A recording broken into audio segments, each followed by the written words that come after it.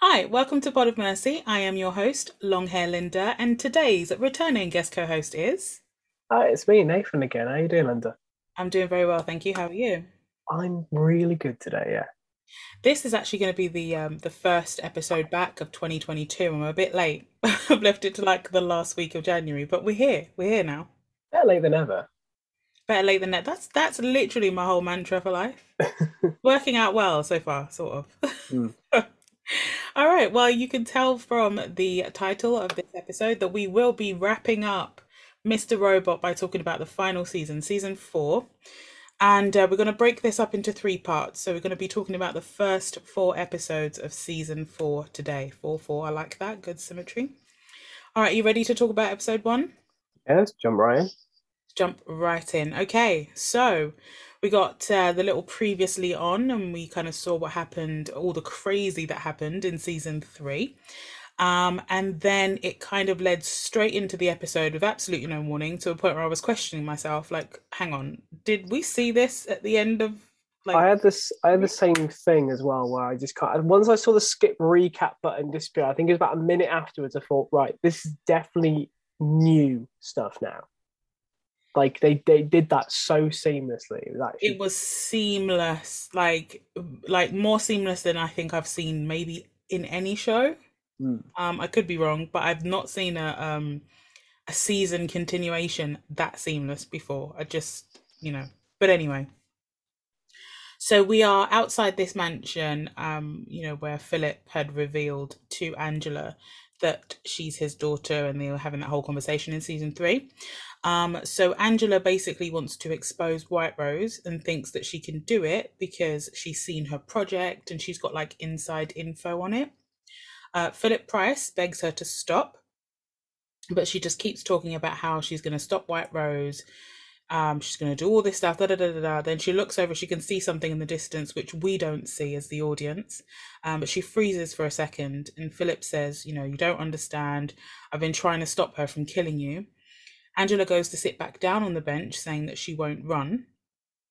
And the camera follows Philip as he's walking very sadly away from her, while these two men in masks, the Dark Army masks, walk past him and towards Angela. As Philip is ripping out a mic, like a lapel mic type thing, from his shirt, one of the men pulls a gun and shoots Angela in the back of the head twice. I know we normally do like a recap at the end, but I just needed to stop there for a second because I wanted to get your reaction on Angela's death. I know obviously this is the second time round of you Mm. watching it, but what was your reaction when you saw that? It's still just so. It's just shocking. Like it sets the stakes quite high, and it sets the tone really well for the characters later on as well. Hmm. And it's what you got to think about at the same time is because like, it took me a bit to realize this is how happening concurrently with everything happening in that barn at the end of season three. Yeah. All of this is lining up at the same time. It's weird to think that whilst they're having that slightly triumphant moment there, this is happening elsewhere. But yeah, it's shocking. But I think part of like Angela seemed really accepting of it. That whole I'm not going to run thing made me doubt whether she was about to die. Because at first I was like, when she looked over in the distance, I was like, oh, they're coming to kill her.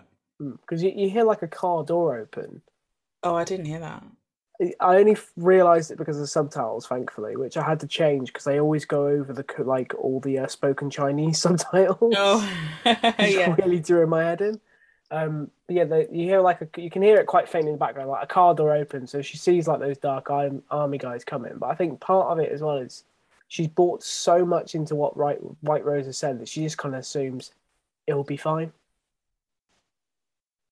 I don't know if it's that though, because she was saying how she wanted to expose White Rose because she Mm. realized that it wasn't real. Mm. Like that her project wasn't real. And so all of those people did die in vain and she did help facilitate that. Do you know what I mean? Yeah, I don't know if she felt that way or if she was just like, well, what's the point of me trying to. I think it was more like a guilt thing, maybe. Like, yeah, that kind of hopelessness that comes from when you've done something really shitty and then she's just like, well, it is what which it is. she Like, where am I going to go? which she spent most of season three being like anyway. Like she Yeah, had the she was checked repercussions. out for most of it after she did what she did, which to me says that she never really truly in her heart of hearts believed in this Mm. project. Because if you really believed that all these people weren't actually dead and that they'd be coming back, you wouldn't feel like that.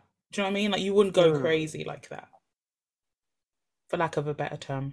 Yeah, like she. So yeah, so Angela died right at the beginning of episode 1. Another detail I quite liked was when Price is walking away and he takes that wire off from his chest. Hmm. Is how it sounds like he's turning off the audio for the scene. It's like it all Yes, becomes really distorted afterwards. Like I really like that. it sounded like we were hearing them through that mic. Yeah. That's what he was taking off. Yeah, I see what you mean there. It was really cool. It was really, really cool.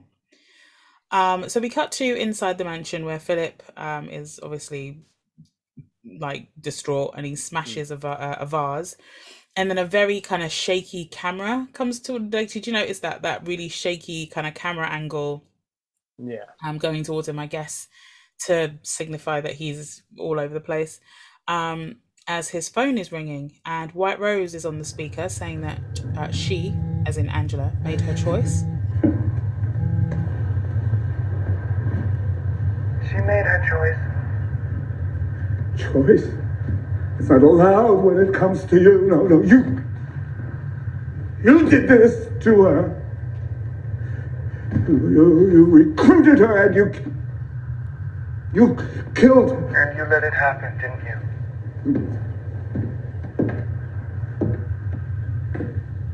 It wasn't without a valiant attempt on your part, though, trying to talk some sense into her. It isn't your fault that she wouldn't listen. Didn't give me enough time. She could have come around. And then everything I said to her, you are psychotic. You're certainly not mincing words today, are you?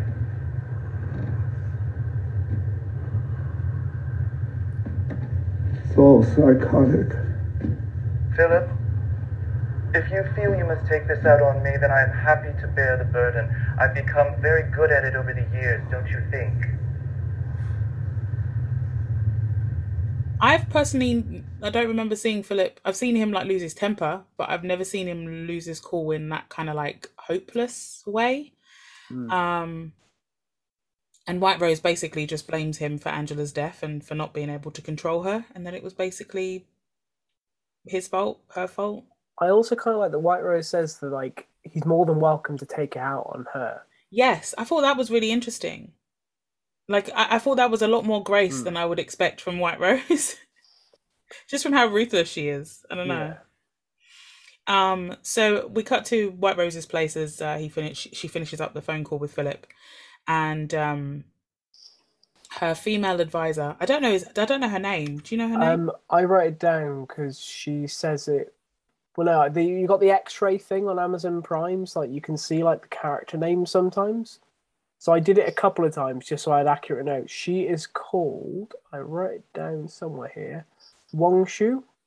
Wong Shu, okay. So Wong Shu warns White Rose about Elliot going rogue, basically, and it looks like White Rose has plans to kill him too. So it doesn't really matter, basically. White Rose says to herself that she hopes that Elliot enjoys his last Christmas. When she says about sending... Sorry, I feel like you're about to say this. When she says about sending Elliot a reminder, in your head, did you kind of figure out what it was going to be beforehand? No. So, obviously, we find out a bit later on, it was the picture of Angela dead. Yes, yeah. Just the way, like, White Rose says it, it kind of came to my mind. But also, another thing from this is I find it interesting how argumentative all of White Rose's assistants seem to be with her. They are so argumentative. Like, what the hell? Do you not realise this woman kills people for fun? Like, I would not be arguing with someone like that. I don't know if it's maybe like they treat her differently to how they would treat Zhang. Like, I'm not too sure on that one. Maybe it's like a thing where, Zhang's actually their boss. White Rose is like a different person in their head or something like that. And I don't know. But I always found it quite interesting, like, because the one that she had killed last season was the same. Yeah. They're very mouthy. Very mouthy. So we cut to the opening credits. This was all before the opening credits, and it was beautifully shot over New York City at Christmas time. We got to some party where a guy, already giving me very, very gross vibes, receives a package. Gary Busey's son as well. I couldn't stop realizing that he was Gary Busey's son because they're like spitting images of each other. Oh my God! They do look alike. But he is literally Gary Busey's son. Oh, damn. I didn't I don't remember his okay. first name though, but I had to quickly double check it because I've seen him in a few things.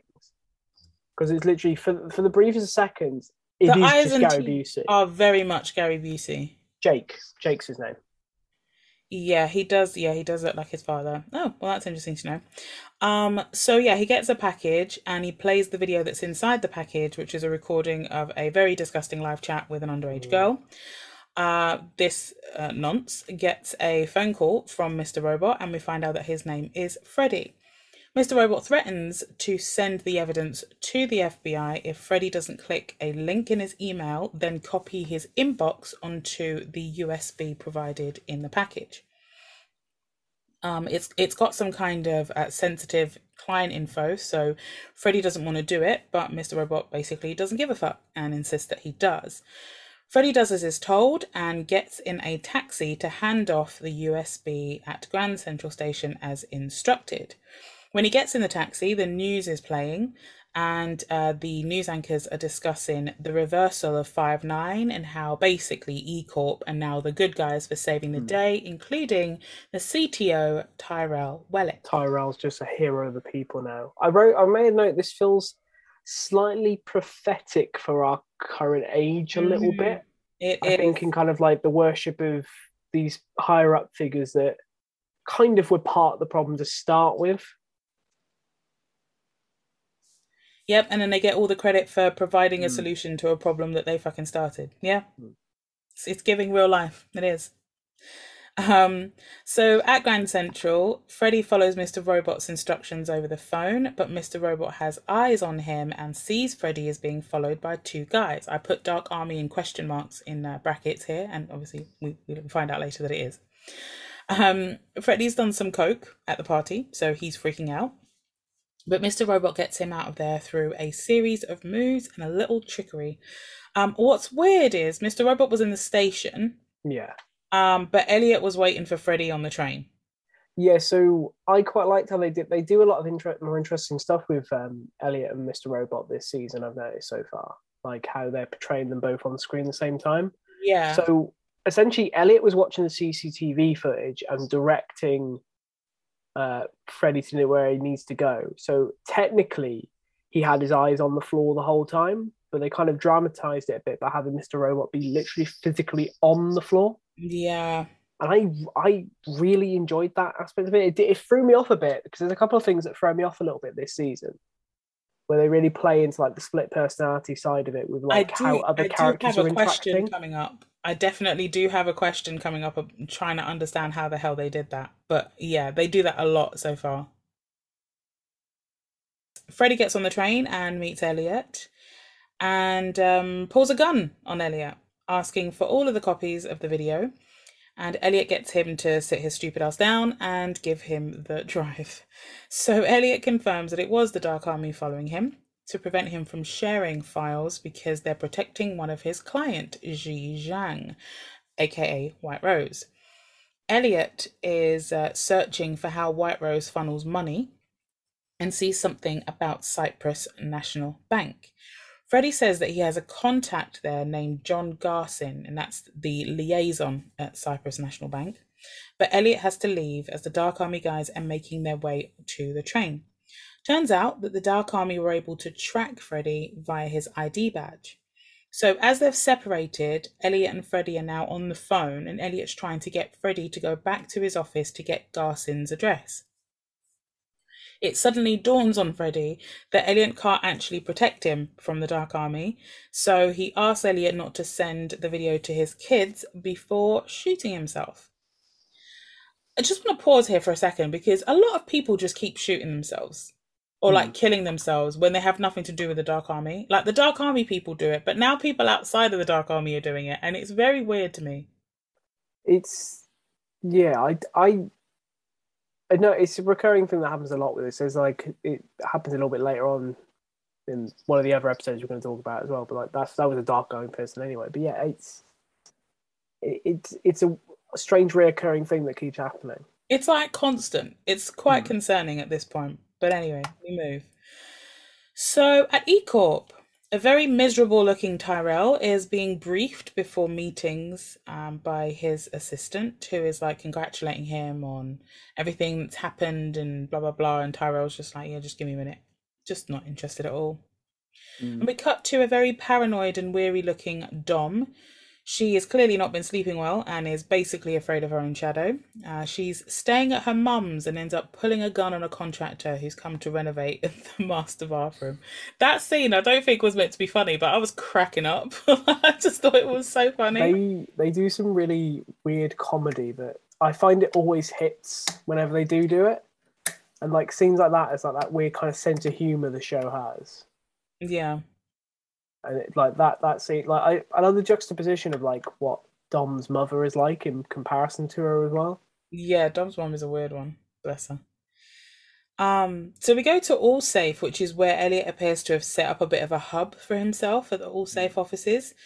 Elliot wants to go to John Garson's house, but Mr. Robot wants to do a bit of research. I'm losing my voice here, sorry. Wants to do a bit of research to find their way in. Elliot says that will take way too long as White Rose's shipment goes out next week and they'll be dead. So Mr. Robot says Elliot is taking this way too personally and that his feelings about what White Rose did to Angela are, you know, what the focus is. Elliot says fuck his feelings. He's only focused on taking down White Rose, and Darlene calls saying it's about their mum. No, it's not. No, it's not. No, I was going to say, I think you confused not about their mum. Ignore that. Pretend you didn't hear that. Darlene calls and says it's about Angela. I don't know what I was doing with these notes. Okay, so Elliot and Darlene meet at Elliot's house or apartment, and a very, very high Darlene says that she's certain that she just saw Angela. There was a very cool part here where Mr. Robot kind of took over to try and calm her down. I mean, it didn't work. But... Yeah, I've made a note about it in one of the other ones. There's like a strange role reversal where you see kind of Elliot being both sides, and Mr. Robot seems to be the more logical side. But I think it kind of goes along with where Elliot's mind is at the moment. Well, I find Mr. Robot is more pacifying as well. Like, he seems to be the more reasonable one, not even just logical, but like actually a bit kinder than Elliot. Elliot's just gone super cold. Like, he wasn't exactly warm before, but he was always a bit like afraid of. He didn't want to be mean to anybody. Yeah. Well, he has like a later interaction, doesn't he? I think it's with Darlene then as well, where he just literally says, "Can you talk some sense into her?" And Mr. Robot takes over and it's like kind of a calming voice. Because then they have like after that Elliot's a bit more forceful and she literally goes, "Wait, is it you right now or is it Mr. Robot right now?" Yeah. That's in like 3 episodes time. So don't worry about that right now. Yeah. Okay, so so it doesn't work. Mr. Robot taking over and trying to calm her down doesn't work. And Elliot then tells Darlene that she has to stop feeling guilty and accept that Angela is dead. Darlene says she's not the one that feels guilty and leaves. Mr. Robot asks why Elliot doesn't just show her the picture that White Rose sent them of Angela with her brains blown out. And Elliot says it would break her heart. So there was at least a little bit of reasonability there because, God, imagine, like, don't show her that. That'd be crazy. Yeah. Like, his heart's the right place, but also he's letting her go on quite a bad path by not showing her that bit of closure she'd need. Like, it's a one-way... Yeah, you definitely want to show her that. But also, she's going a bit off the rails right now, you know? Yeah, very much so. Well, as I was starting to write about... Because I was, the episode was going on and I wanted to write a note about... I've just noticed how Elliot and Mr. Robot constantly refer to themselves as us this episode so far, which kind of solidifies them as finally working as a team. As I was writing that...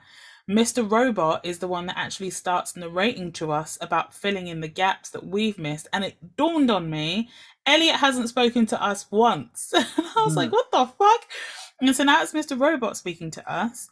and saying that Elliot is shutting down and living in the distraction, just like everyone at Christmas, with Santa and Christmas trees and carols, etc.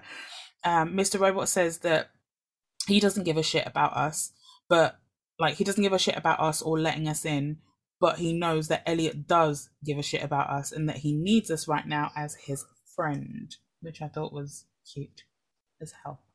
Anyway, they get to John Garson's apartment building, and Elliot poses as a delivery guy at the front desk and basically talks his way into the apartment. So he goes upstairs. They go upstairs. Mr. Robot and Elliot go upstairs, and in Garson's apartment, Garson's not there, so they go in and start searching the place. There's like dust everywhere, empty cupboards and drawers. There's like labels that are still on the lampshades. It's very clear no one actually lives there, and it's all a bit of a front. And when Mr. Robot goes to try the door, it's locked. Signals are jammed. The phone, the like landline phone that's there isn't connected. Like there's no way out. There's no way to contact anyone. Elliot says Freddy set them up and that it must have been a distress signal that they, likely the Dark Army, gave to Freddy. Back at the front desk, two guys go in and we see them dragging Elliot out through the security cameras on the front, or the footage from the security cameras on the front desk screens, which I thought was really, really cool, because then we got to see Elliot again. We never left the lobby, basically. We just saw it all through the screens, and then we saw them drag Elliot out of the lobby, kind of thing, which was cool.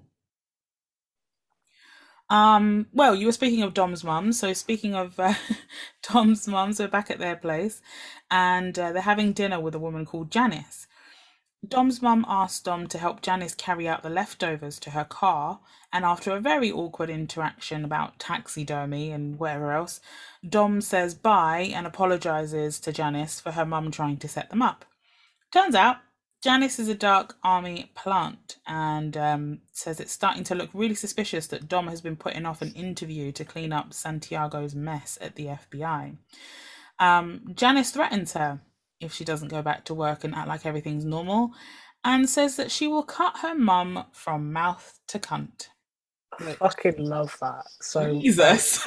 it's honestly just such a visceral image, especially because of how they portray Janice. So they do really well with these kind of like one season characters, like Irving last season. Yes, very much this season, Irving. Yeah, I think she's basically taken his place. Like she's the handler, because obviously he Irving did say he was left. leaving. Yeah, he said he was going on holiday, didn't he? So like it's just how unsuspecting she is. Mm-hmm. Oh shit! Especially when you saw her at the dinner table, she was like meek and couldn't harm a fly, and then you get her outside and she like her demeanor changes and she's talking about cutting her mum from mouth to cunt. You cut like that is such. First of all, that is a way to write that. Like what? I love the pin drop moment as well, where she like says like, "Oh, you should get some rest. You got that interview tomorrow," and then it's just like, hold up, what? Like it's how it just turns on its heel so quickly like that. Very much so.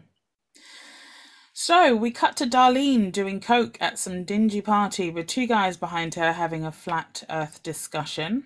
She then takes some random pill from another girl and then freaks out at two women going through Angela's room. So it looks like she's throwing this party at Angela's apartment, I'm guessing. I don't know. Anyway, she kicks everyone out and lies crying on Angela's bed. Darlene is not okay. And also, I really wanted to see what the hell would happen after she took that random pill, because I did not, like, we didn't know, like, even the girl was like, you didn't even let me tell you what it was before she took it. But anyhow. I think it's telling that it kind of had no effect. Yeah, she was, I feel maybe she just reached, like, whatever that also level.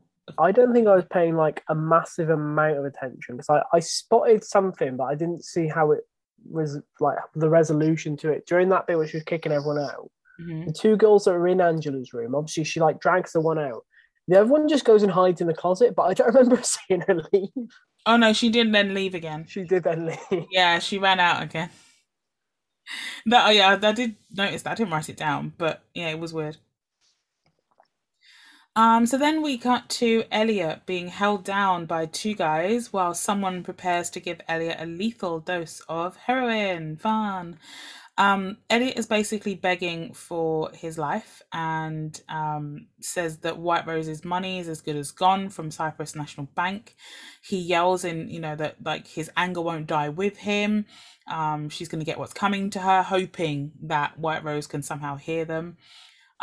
He yells at the man with the syringe to say something as he walks up to him, and the man says, "Goodbye, friend," before injecting Elliot and leaving with the other two men.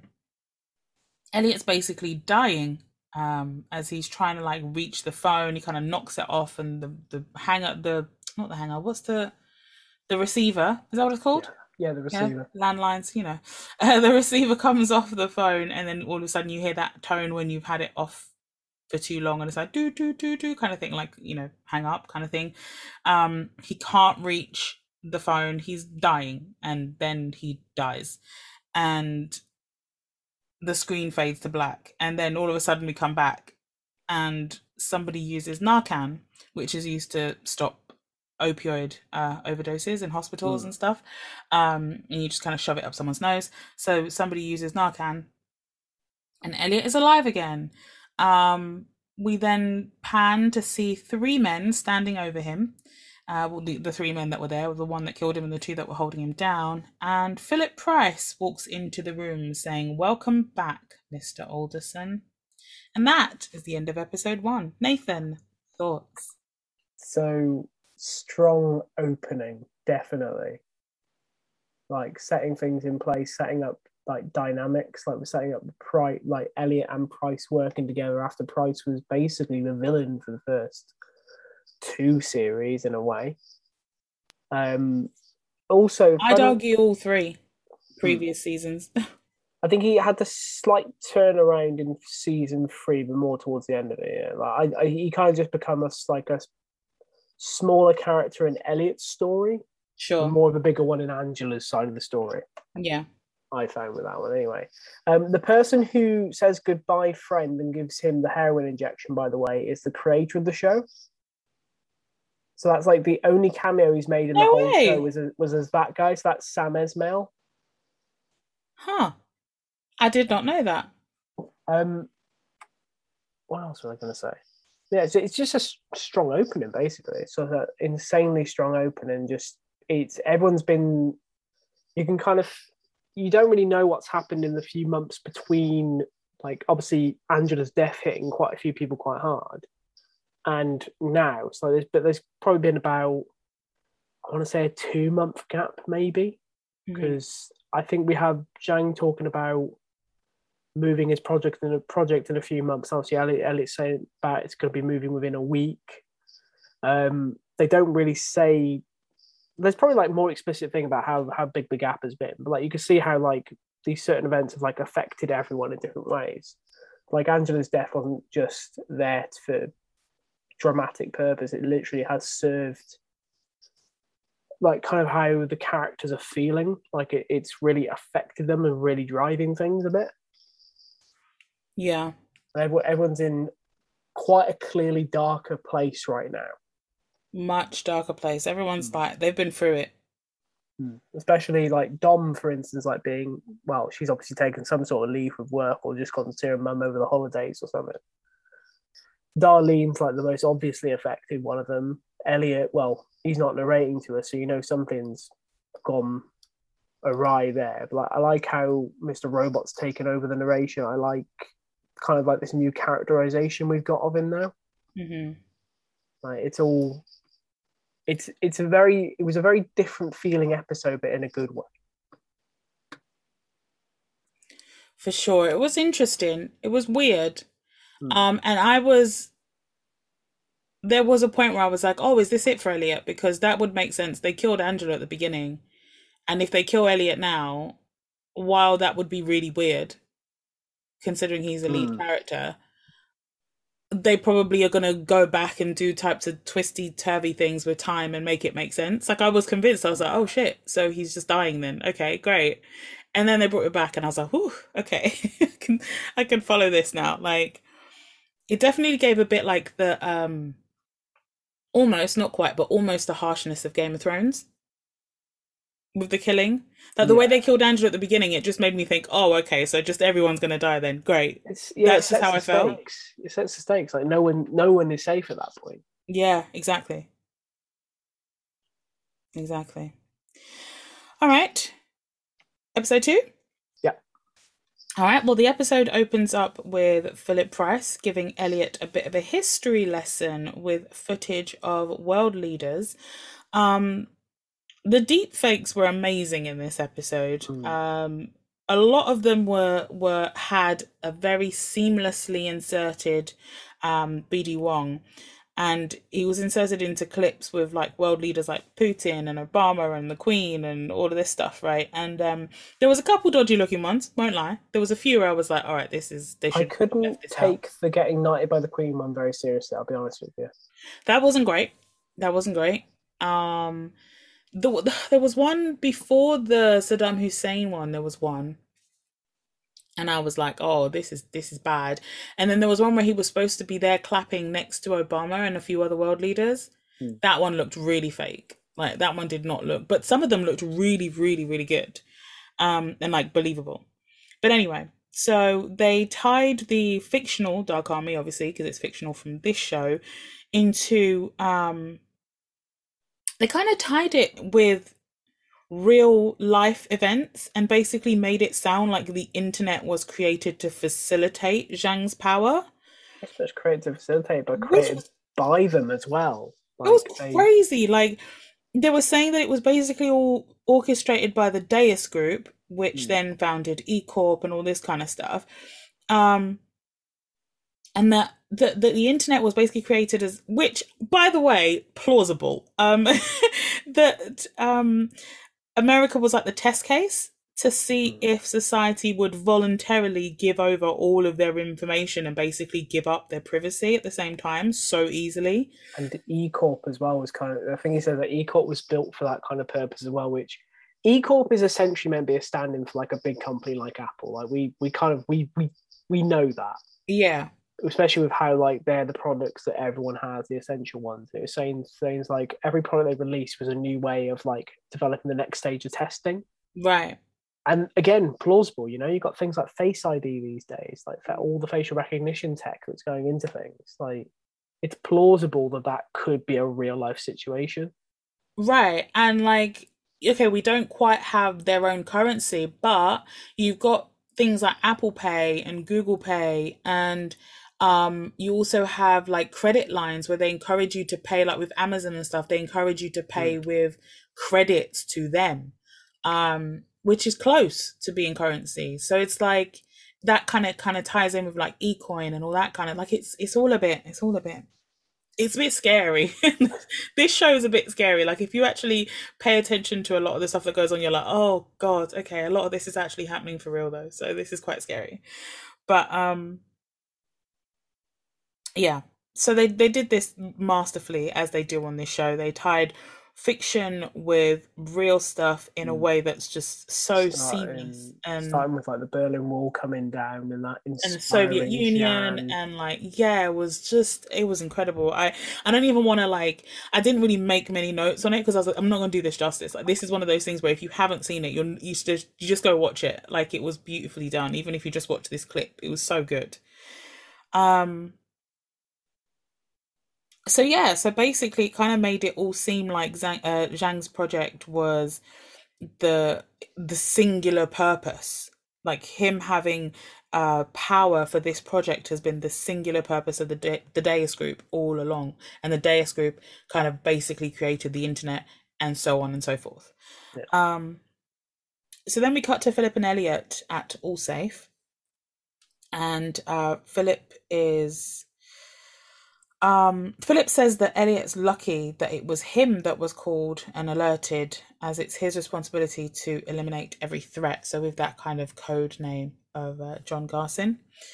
Philip says that Elliot's plan to rob the Deus Group won't work, and says that the group is impenetrable as White Rose designed it that way. Mr. Robot tells Philip, so Mr. Robot kind of takes over and tells Philip that he can get them in. and can take them all down if they work together. Philip says that Susan Jacobs, E-Corp's general counsel, you know, the one that Darlene killed a while back.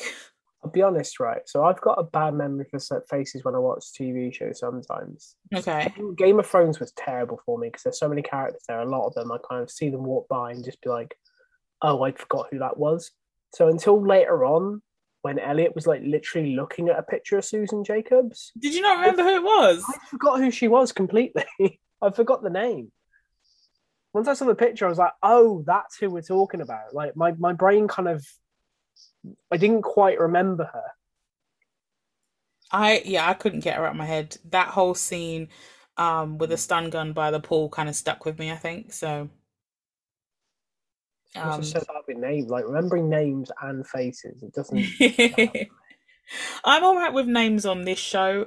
Names on Game of Thrones were a bitch. I just didn't remember anyone because those names were like so off the wall that I couldn't remember who was who. Yeah, I forgot most of who everyone was in that show. Yeah, 100%, 100%. Yeah. So, Philip says that it's Susan Jacobs, who is E-Corp's general counsel, that is the conduit basically for the Deus group. And that she disappeared a few months ago. Philip says that he's basically on the outs with the Dark Army and he can't really help Elliot. Elliot says that White Rose killed your daughter and says, you think I didn't look into you too? Now, I just want to pause there. How the hell did... what? How did he know that? And when did he know that is the thing I want to know. Because he said, what, you didn't think I'd look into you too? And Philip kind of looked shocked when he said that. So it's like, well, how long have you known? Did you know that all along? Did you know that recently? Like, when did you find that out? I don't understand. Yeah, and why was that in there? I did wonder about that because like part of me was thinking like maybe that like where would they have possibly seen that information at all? Because the only people who would know would be Philip, Price, and obviously Angela's mother. Right. Philip and Price. I said Philip and Price. They're the same person. I meant to say White Rose. I actually knew what you meant. I didn't even realize that you said it wrong. No, but I didn't like that, and that's that's not the only thing I haven't liked so far with these 4 episodes. I've got to be honest. There's stuff in the writing that's annoying me a little bit, just a tiny bit. That I didn't like because he made a point of saying you didn't think I'd look into you too, which made it seem like he hacked his way into this information, in which case I need an explanation. And I need one this season before it ends, obviously. But I doubt we'll get one because they moved on so quickly. So anyway, Philip reiterates that this heist isn't possible, and Elliot says that he'll find Susan Jacobs. All Philip has to do is get the Deus group together within 8 days when White Rose's shipments begin. I think is that what it is? Is that? I think that's the implication. I think it's meant to be by at least like the new year is when it's meant to will be like. Yeah, because this is happening over Christmas, and I didn't realize until episode 3 that each episode is 1 day. Did not realize until then. So at this point, I did not know that's what was going on.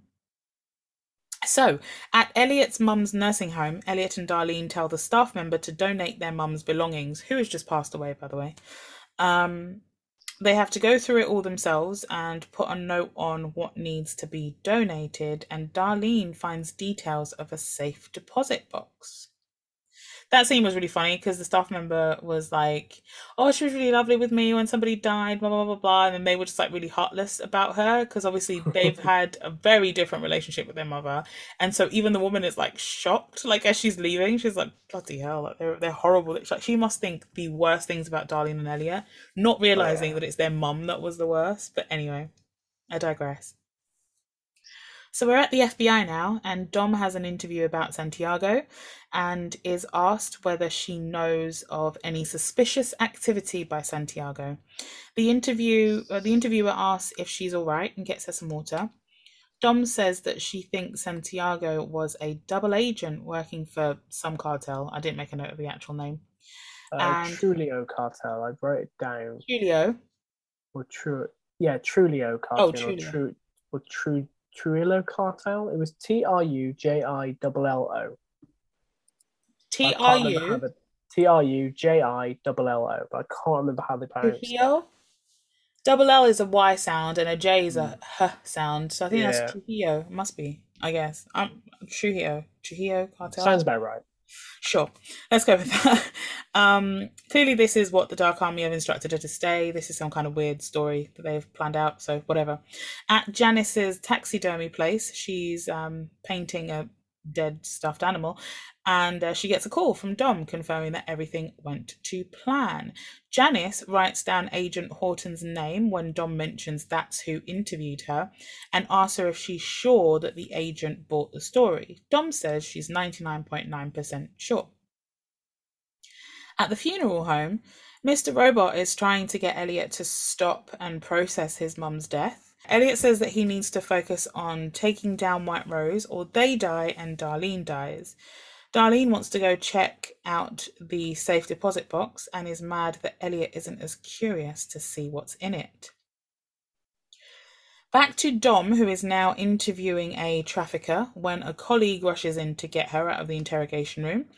They go into the room next door where the news is on and there are reports of a suicide by jumping, and it turns out that it's Agent Horton.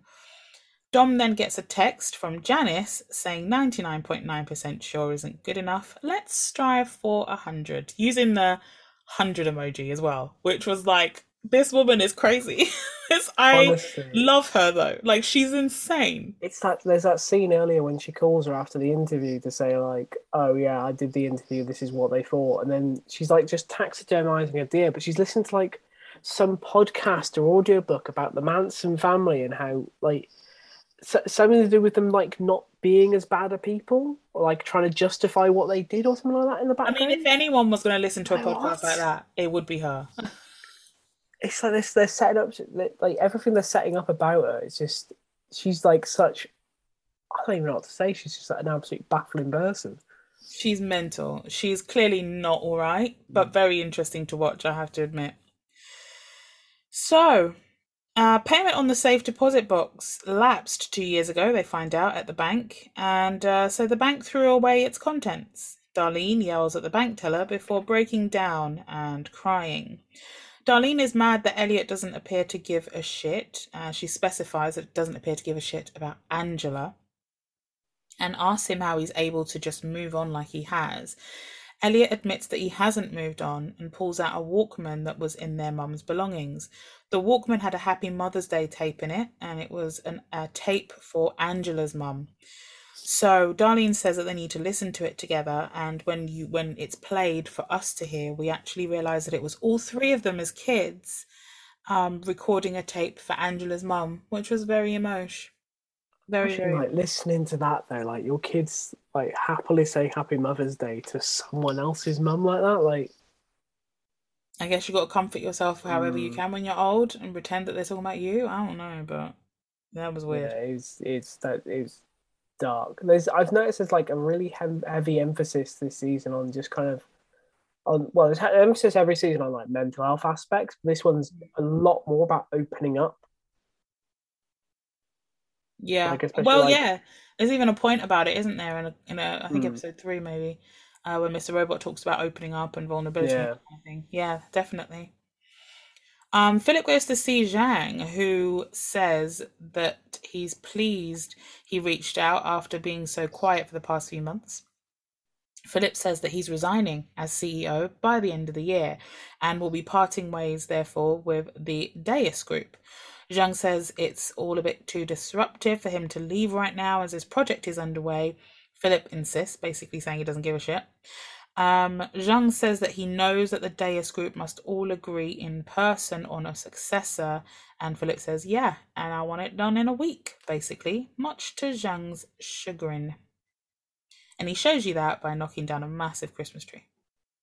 It's a beautiful Christmas tree as well. It's gorgeous, even though it was leaning to the left or whatever. Yeah. But yeah. Also, I don't believe we see him putting decorations on the very bottom of it. Like, I don't recall seeing a ladder or anything, so I don't believe for a second he decorated that whole tree by himself. He absolutely didn't. I'm certain, in fact, would bet money on it that other people decorated it and they left him 2 baubles to put on himself, so he felt like he did something. Also, I find it quite interesting that like Philip kind of walks away as the winner of that conversation, because every conversation him and Zhang have is like a fight of some kind. Well, he walks away the winner and also says you won to Zhang, which was interesting. Yeah, that was a cool scene. It was a weird power shift and power dynamic, but it was still a very defeated Philip Price. And I think another recurring theme of what I've seen so far of this season is that everyone's losing. Like, who's actually winning? Because everyone is sad. Price is kind of having to defeat himself to beat Zhang at this point. And has lost his daughter.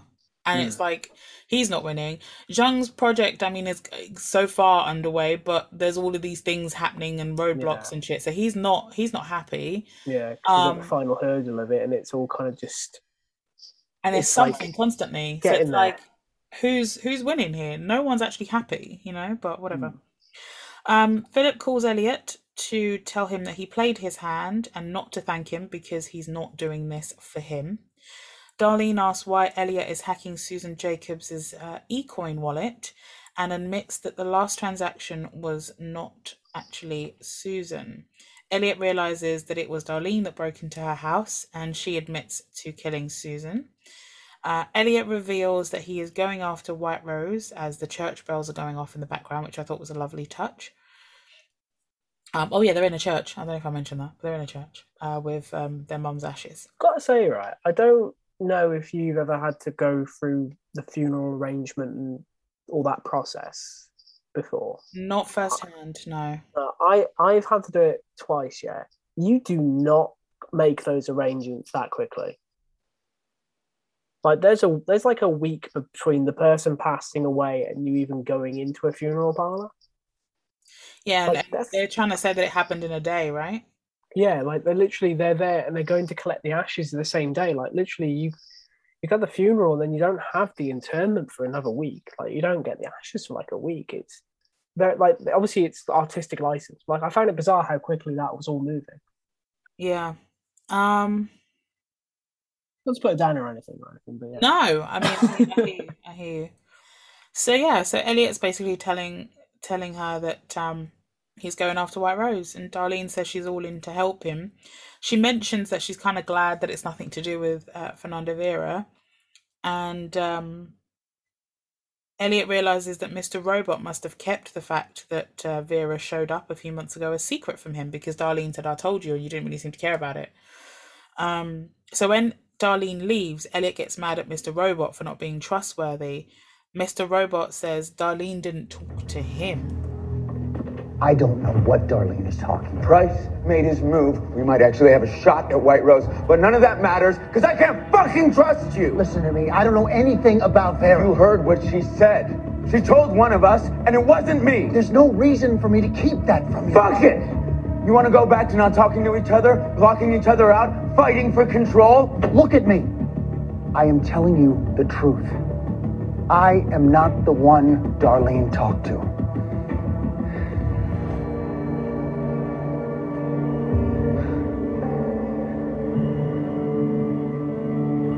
If it wasn't you, and it wasn't me, who was it?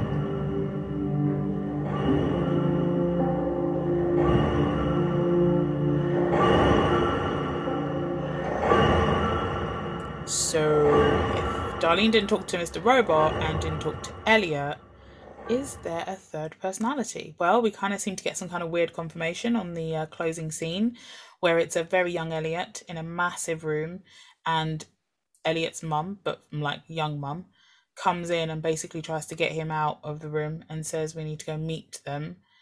And the little boy says, Elliot, says no. Mr. Robot, no, the other one. And that is the end of episode 2. Thoughts, Nathan? So the opening scene with like the History of Deus group, I loved every bit of that. Like I thought that was obviously shoddy, not shoddy, but like some kind of, what's the best way of saying it? Not the best like deep faking on there, but you know, TV budgets, even though I mean you can see where all the budget for the show went a lot of the time. Yeah. Like the continuity of Mr. Robot still narrating everything. Like I like that they've kept that around because when they've talked about the narration before, it's kind of been a one-off episode thing most of the time. So I like they're keeping that going. They're this one felt it's putting pieces in place for things. It felt a bit slower than the previous episode, but things are moving into place. It's setting up towards like a full plan. I like that. I just like it. I can't think of anything else to say. I just like it. Yeah, it's a good fair. episode. It's setting things up, fair. especially with this third personality aspect. Now, sometimes with like shows, I get a bit annoyed when they introduce like a very late game element, very late in that literally could have been something around. Like it's never explained. Like I don't. You watch Misfits? Yes. You know, like Rudy on Misfits, where like in his second series he was in, they suddenly say, "Oh, he also had a third personality that happened to be in prison." Like they just throw that out there randomly. Like I don't really like it when they do stuff like that, but I feel like I trust the show enough to bring something kind of big like that in at the very late game. If that makes sense. So it's interesting to see how that'll develop. We shall see. Certainly a bit of a spanner in the works. Bit confusing. We'll see where it leads, I guess. So episode 3, you ready to get into it? Yes.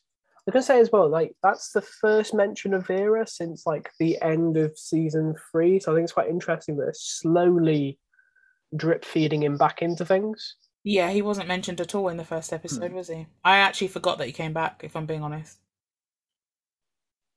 There was a lot to remember, and I just forgot. Okay, so episode 3, we're taken back to when Zhang secured the deal with IBM for China, and we see his love affair with his, I guess, assistant / interpreter / advisor, and how White Rose revealed herself to him in a gorgeous white dress. It was a really beautiful, touching scene, that scene. Yeah, really, really beautiful. It's nice to have the White Rose backstory for definite. His love as well is called Chen. Chen, thank you. I double checked this with this is what the great about Amazon Prime telling me the character names. Yeah, for sure. I just never check. I never ever look, to be honest. So then we cut away to present day where Zhang wants to wear that same white dress on the launch of his project. It feels weird to say his there, but he was presenting as Zhang, so it is his. Yeah. But forgive me if I'm off. Yeah. Then we cut back to the moment where a young Zhang is comforting Chen on Chen's wedding day. Zhang tells him to put on a good show and let his father think that he's won. Chen was hoping that Zhang would be made ambassador to the US so that they could leave China and be together, but Zhang reveals that he's actually been offered a position that he couldn't turn down, a higher position as a result of the IBM deal, and he's now going to be Minister of State Security, which means they're staying in China. Zhang says he wants to be part of making the world better and thinks that he's convinced Chen that everything's fine. But as he's walking away, Chen picks up a knife and slits his own throat. A very visceral scene, a very shocking, what the fuck. And then we cut to present day of Zhang yelling no as if he was having the flashback with us. And kind of focuses and tells, what did you say her name was? His Wang Shu. Wang or Wong? Wang. Wang Chu, yeah. So Wang Chu, Zhang tells Wang Chu to schedule the Deus meeting for tomorrow, which just so happens to be Christmas Day, by the way. And if Philip and Elliot are working together, he wants to disrupt their timeline and force them to make a mistake. He also says something about making Tyrell Wellick the new CEO and that he'd love it. Which, what? Okay. Yeah, well, Tyrell's not going to turn it down because that was what he wanted to start with. Sure, yeah. I quite like what I liked about White Rose's backstory as well. I like that whole conversation about being their true selves. Like, their true selves to begin with is as a gay couple in China. And then it kind of morphs into Zhang's true self being White Rose. And you get this extra layer of why they need to get away from that kind of area. Like, it's... Especially in the 90s. Like, China in the 90s is like... 1982, isn't it?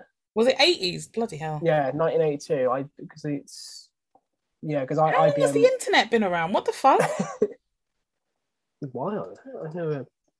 I didn't think we got the internet till the 90s. Am I crazy? Isn't that when we had like AOL and stuff? Oh, it must have been around longer then if that's when we had it. Yeah, it would have been the 80s. Just going to Google internet and just see what comes up. Google internet. It's just brought up speed test. I don't even know why I'm trying to do that. No, you should Google when was the internet created. Let me do it. 1983. Oh my god. January 1st, 1983 is considered the official birthday of the internet. So that would have been in 82 then, that conversation. The World Wide Web didn't exist until the 90s. Ah. Maybe I'm thinking of the World Wide Web. Yeah, like the practical internet we know today would have been there. Then before it would have just been... Oh, remember when you had to type in www, otherwise it wouldn't work? I'm trying to think if I remember that or not now. Wow. Okay. We got the here on my own. In all fairness, like, we got the internet quite late because we didn't have much money growing up or anything like, but we didn't get the internet until I was probably about 16. Wait, how old are you now? 28. Oh wow, that is quite late. So I don't remember it exactly, but yeah, we don't even know why we got it so late, to be honest. Anyway, I can't remember. I'm trying to think actually how old I was. I don't know, but I remember us having that dial-up, that AOL dial-up, and you couldn't be on the phone. Yeah, we had a dial-up that, like, I would only be allowed to be... We had dial-up, we had, like, it was the disc to set it up. You have to have a disc in your computer. Yeah. Had the dial-up. And then when we eventually got, like, the more modern internet, it still affected our phone lines, where if you got a phone call, your internet cut out. Yeah, you definitely couldn't be on the phone at the same time. And then we had, like, the AOL era of, like, AOL chat rooms and stuff. I never had that. I went straight to and then MSN we had, at that point. Yeah, then we had MSN Messenger with a little bit of, like, that's when you had, like, browsers and stuff. You started having, like, Ask Jeeves and all that kind of stuff. Because before it was all kind of funneled through AOL in some weird way, and then it just wasn't anymore. And then it was like... Yeah, then it was everything after that, wasn't it? Like, after that, once we got the browsers and Ask Jeeves and all that, Google showed up very soon after, Facebook showed up very soon after, and then it all just kind of exploded or imploded into whatever the fuck it is now. But yeah, that's 82 was correct. That's a long-winded way of saying yes, that sounds about right. Okay. So then we cut to Elliot, who bumps into Krista, the therapist, in the street, and it turns out that Krista had sent him a letter basically ending their sessions, saying that she doesn't want to be his therapist anymore.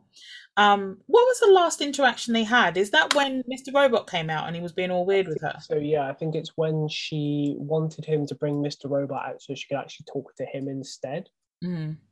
I'm pretty sure that was the last interaction. Okay. One thing about this, I don't know if you felt the same or if I'm just being not really picking up on subtleties with it yet, but the whole interaction, it felt like Krista thought that, like, Elliot was following her. Like, it's the way she said, like, no, I want you to leave me alone. It's like, he wasn't following you. He bumped into you in the street randomly. I don't know if it's because that was, like, the last thing she said to him. I don't know if it's because she kept trying to say, like, look, I wrote you a letter. I don't want to do sessions anymore, And he kept saying, no, but I did what you told me to do. I just wanted to let you know I did. And they kept cutting each other off. So I think because he kept talking, I think that's why she ended up saying, like, oh, just leave me alone. And then he finally got out what he was trying to say, which is, I don't want to go back to sessions with you. I just wanted to thank you for helping me. And then he just looked really sad and walked off. But as he walked off, we didn't see Mr. Robot. So we don't always see, we sometimes see Mr. Robot, sometimes we don't, which is normal. But then this random guy showed up where Elliot was standing. And my paranoid head, now that I know there's a third personality, I was like, is that the third personality? Is the third personality a black man? What is happening? Very confusing. Something as well, yeah. So I don't know if, well, obviously it sounds like you didn't quite realise who he was. I didn't yet, no. So I didn't realise who he was either. I just checked it now because I made a note to have a look at this. He's one of the guys that was with Vera in season 1. Oh, yeah, I don't remember him. Yeah, exactly. Why? That's the thing. Like, you wouldn't, would you? You wouldn't remember Goons. No, like But I that is an don't interesting remember him at all. fact. That is an interesting fact, which we'll come back to. The fact that he's been with him this long. That makes what he did later worse. But we'll get there. So back at Allsafe, Elliot is trying to keep Darlene out of some kind of danger, but Darlene doesn't appreciate being kept out the loop. Basically, she says that they always go one step forward, 4 leaps back. This typical bickering. Sometimes I kind of glaze over a little bit when the two of them are talking because they'll end up arguing about something and it kind of just gets on my nerves at this point because I'm like, you haven't figured it out by now how to talk to each other. I can't be asked. It's been 4 years, guys. Well, it hasn't, but you know what I mean.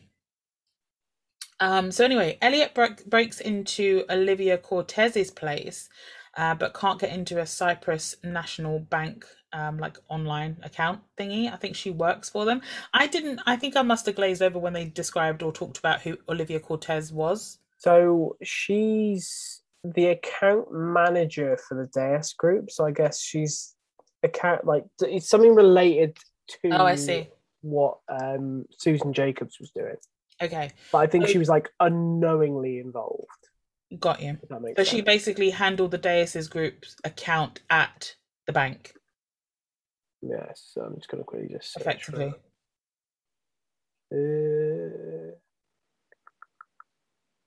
Does not say. It just says she's an employee at Cyprus National Bank who had a connection to Susan Jacobs.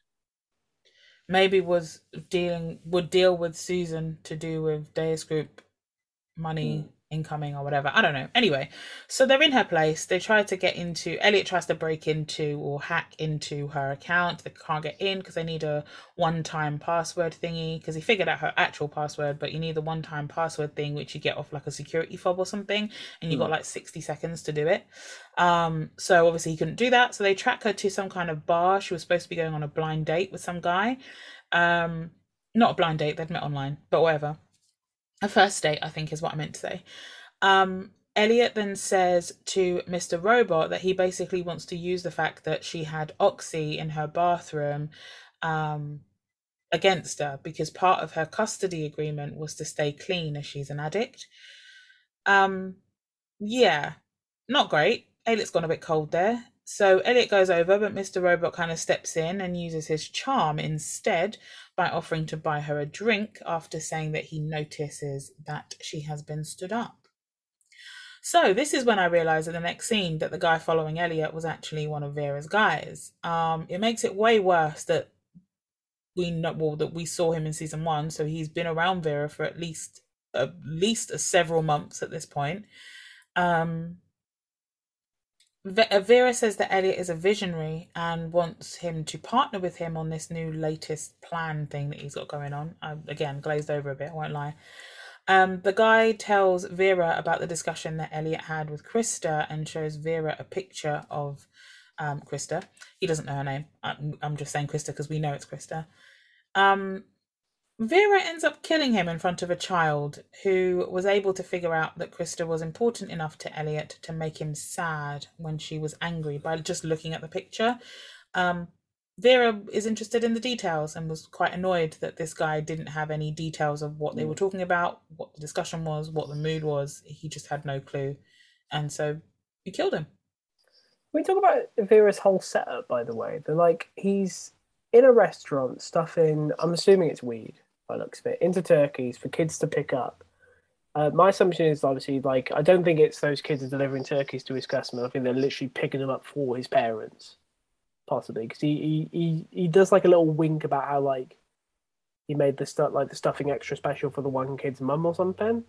So I think it's literally these kids know what they're picking up. They're picking up for their parents, but or possibly to dealers to also give out.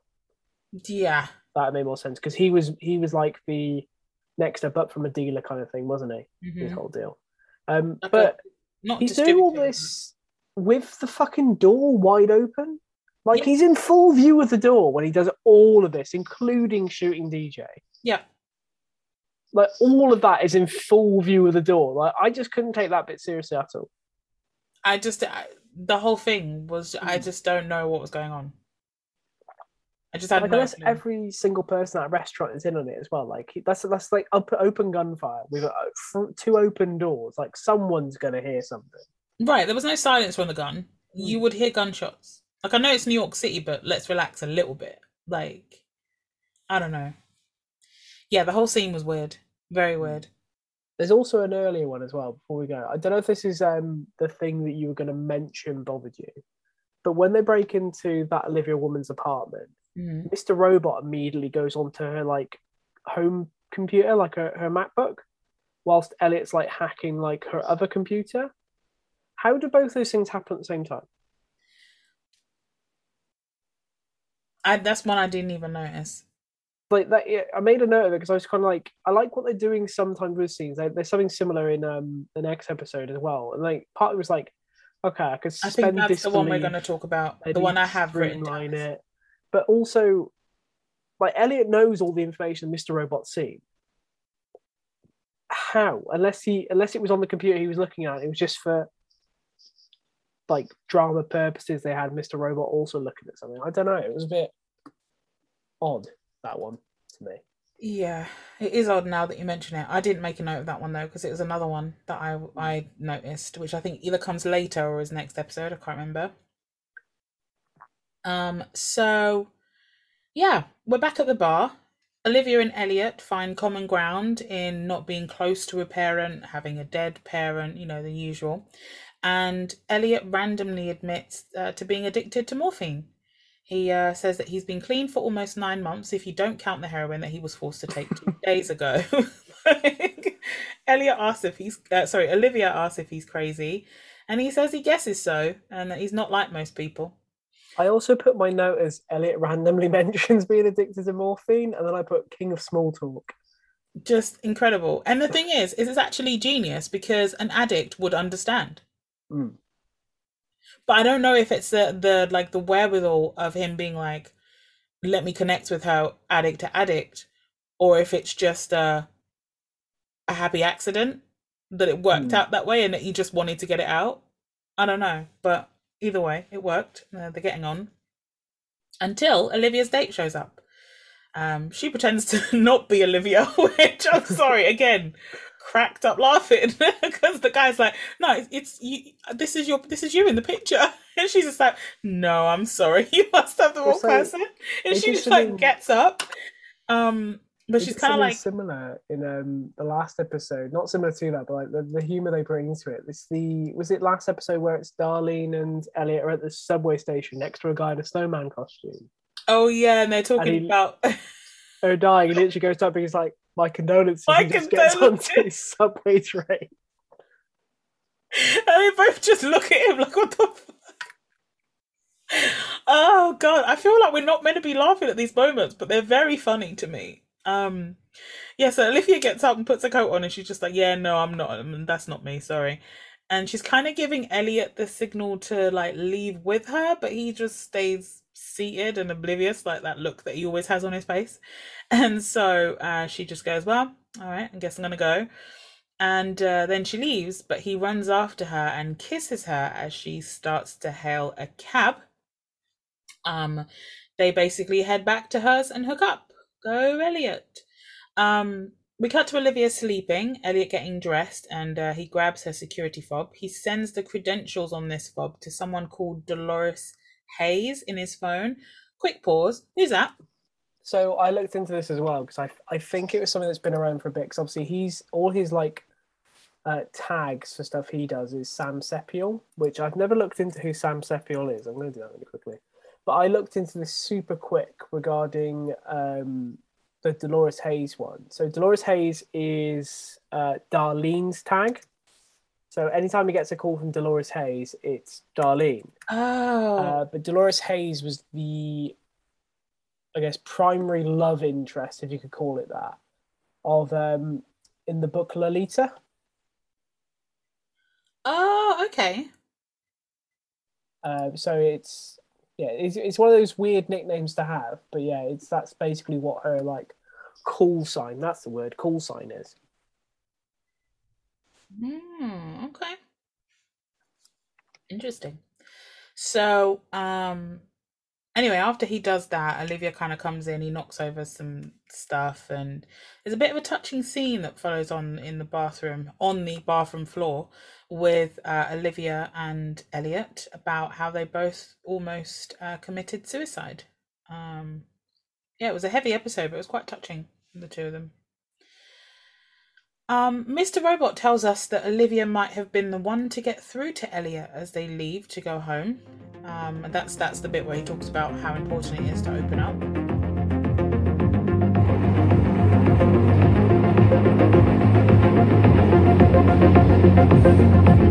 Who knew Olivia would be the one to override Elliot's attempts to deny access? Now he's gotten the message. Letting people in doesn't have to hurt.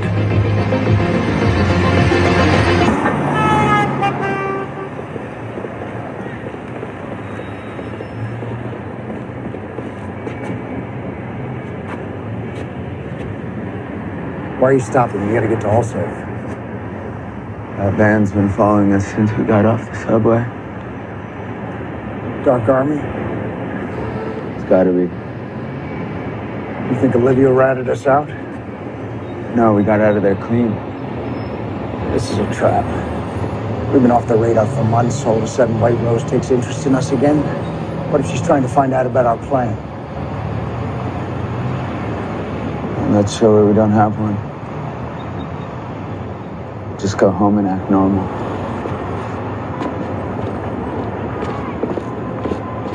Elliot notices that they're being followed, possibly by the Dark Army. It mentions a white van. Before I continue, I just find it interesting that Elliot could spot a white van following them, but have no clue that Vera's guy, what do you call him, DJ, was following them in the street.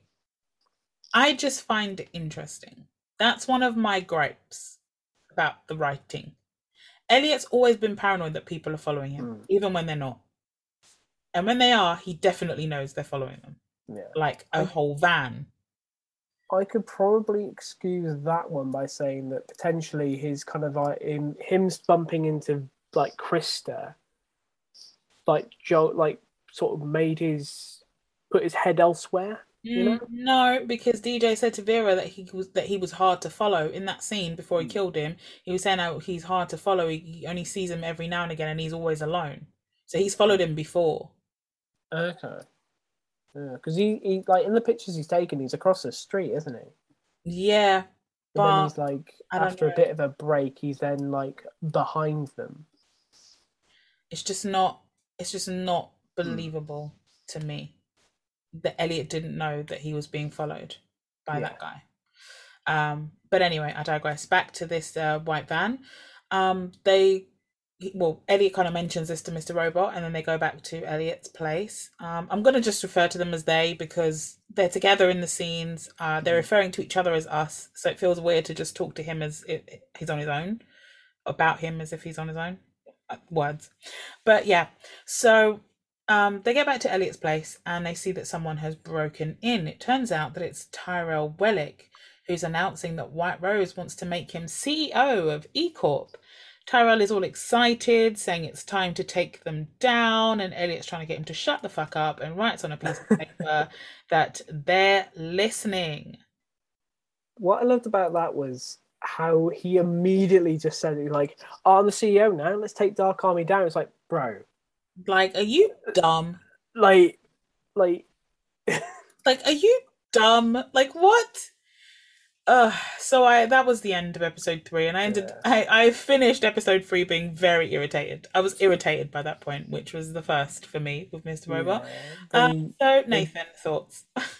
I really enjoyed these episodes, but yeah, there were some kind of small logic things. I don't like when they make a character kind of purposely act out of character in a way that serves the story a bit better. So, like, obviously, like you said, I never really clued up on the whole Elliot couldn't tell he was being followed thing, but could realize about the van thing. But yeah, I'd like Tyrell literally immediately announcing the CEO thing.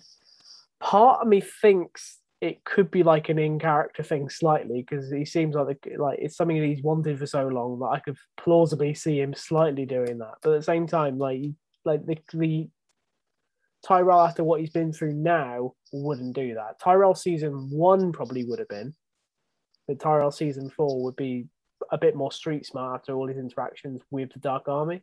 It feels so naive for someone that's been through what he's been through. I quite liked character Olivia. I felt a bit like she was like a surrogate kind of version. I think it was more. I think for Elliot, she's like a reminder of Shayla. That's it. Yeah, she's very, very similar. But I don't know if that's just me or if they're doing that on purpose, because he seemed to connect to her quite quickly. But I think it's because of the shared experience kind of thing they had. Mm-hmm. Because it felt a bit out of character of him to just literally chase after her and kiss her in the street. It didn't seem like an Elliot thing to do to me. No, that's why I made a point of being like, go Elliot. I even wrote it in my notes. Like, I was just like, he just ran after her, made out with her, went back to her place. They had sex. It was just like, what the whoa, Elliot. The music made it seem like a really romantic moment as well. Like it's like they wanted to frame it as a very romantic thing for him to do. And it's like, I think partially it's like a Shayla replacement, but like without saying that out loud. Like it's just their shared experience kind of thing. I hope they connect, and that if Elliot lives after all this, that they have a thing. It would be nice. Oh, who knows?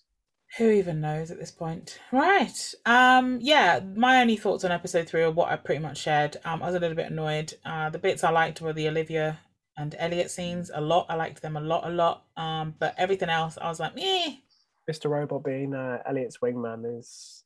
That was cool in the bar. That was pretty cool. Him stepping in to be like, oh, I noticed that you've been, stood up, and that guy must be crazy. I just wanted to buy you a drink. I was like, oh my God.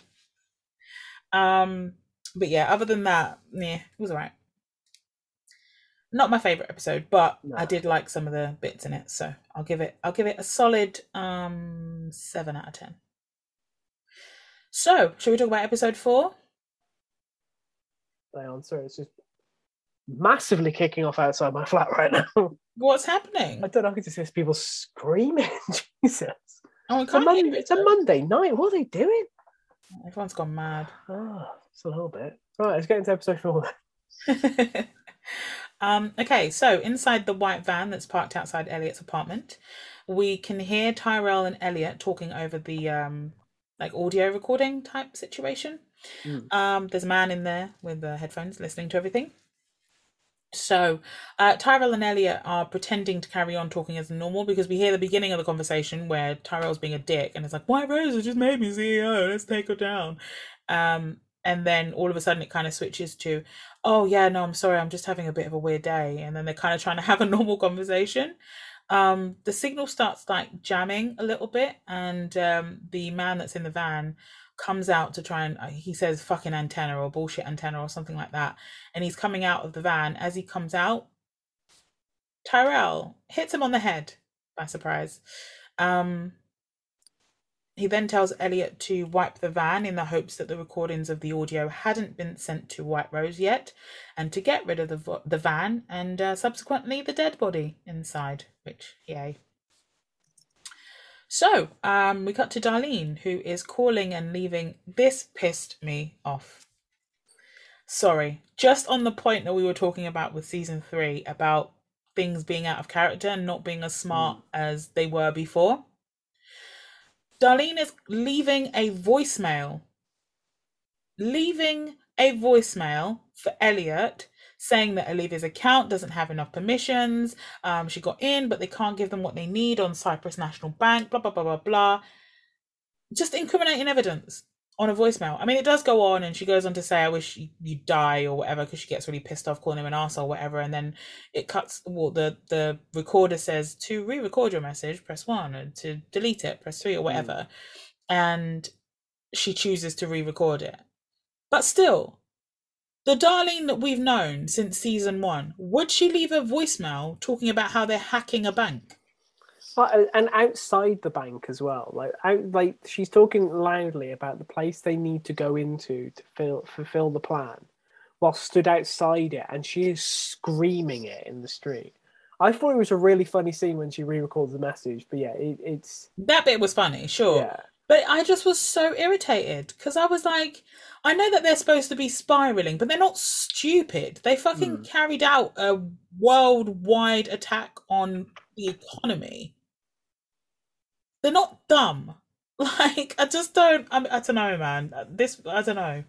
I'm trying to be fair with, because they have they've had some brilliant moments so far in season 4, but also some really fucking infuriating moments that just don't make sense to me. But anywho. So anyway, we cut to a weird scene of Dom masturbating to footage of Darlene in an FBI interrogation room. Yeah, it's not a sentence I'd ever thought I'd write. No, I wrote it and I felt uncomfortable, won't lie. Then she kind of I don't think she finished. I think she kind of got frustrated because she wasn't getting there and decided to get on a chat with somebody who apparently she's been like sexting, who's a guy. Yeah, one of the first few appearances we've seen her be on this one before, and it was Hard on Harry. Hard on Harry, or something like that. And then a number. I think it's Happy Hard on Henry. That's it, yeah. And I think it was 08 or some numbers afterwards. But anyway, so that was all very weird. But anyway, she kind of dozes off as she's in the middle of sexting him. He like messages her saying, "Do you want me to pull your hair or something?" And she falls asleep, which I thought was very funny.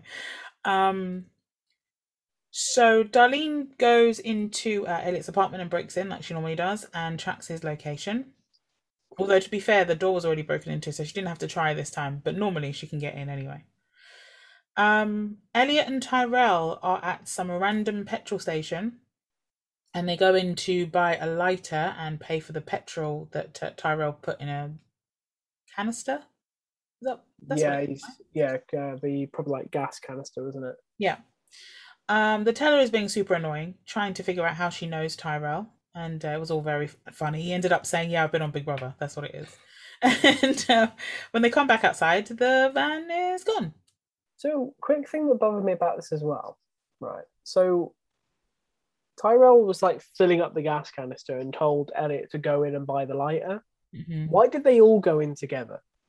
Well, that's the thing. Because Elliot and obviously Mr. Robot went in. And then Tyrell must have gone in shortly after, because when they came out and realised that the van was gone, Elliot said, "Where did you move the van to?" So Tyrell must have still been outside for at least another couple minutes. But when we saw them in the inside the petrol station, it was when they placed the things at the till. Yeah. So Elliot must have gone in first, and then Tyrell went in after. And thankfully he did, because he could actually pay for it because the internet was down in there, and so that Elliot couldn't pay by eCoin, and he didn't have cash, so Tyrell had to pay.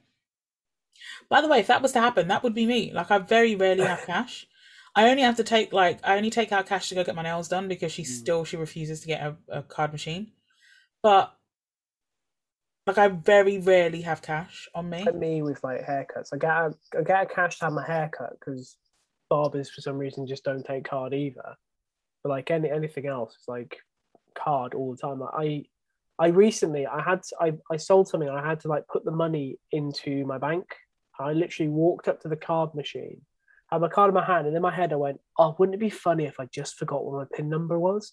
I forgot it immediately. And then after I'd locked my card out, I looked on my phone app and realised you could actually see what your PIN number is on there.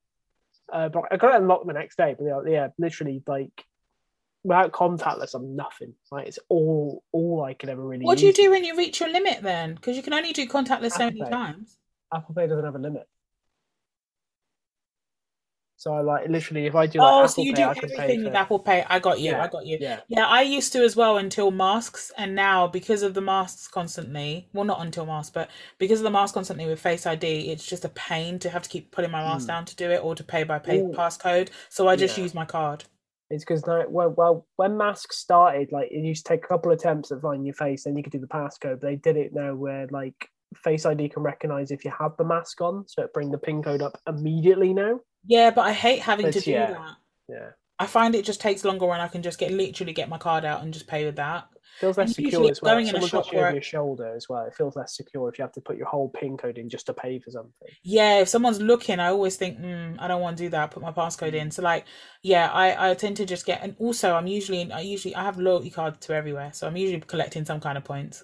So I'll have my purse with me. So yeah, I usually just pay on my card. But yeah, I keep reaching contactless limits, and then that's the only thing that helps me remember my PIN, because otherwise I'd forget it too. Although I've had the same PIN since I got my fucking bank account and a debit card. I've literally had the same PIN since I was like 16. So it would be weird if I forgot it. Mine twice, I think, because I lost a card, so they had to like do me a new card, change it, and 2 months later I lost the new card. They had to do me another one, but I still remember all those pins because I memorized the pattern.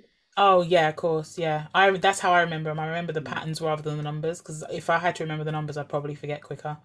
I remember like one of my other cards is pins, but literally any other card I have, any credit card, any business card, anything like that, no clue. I have genuinely no idea.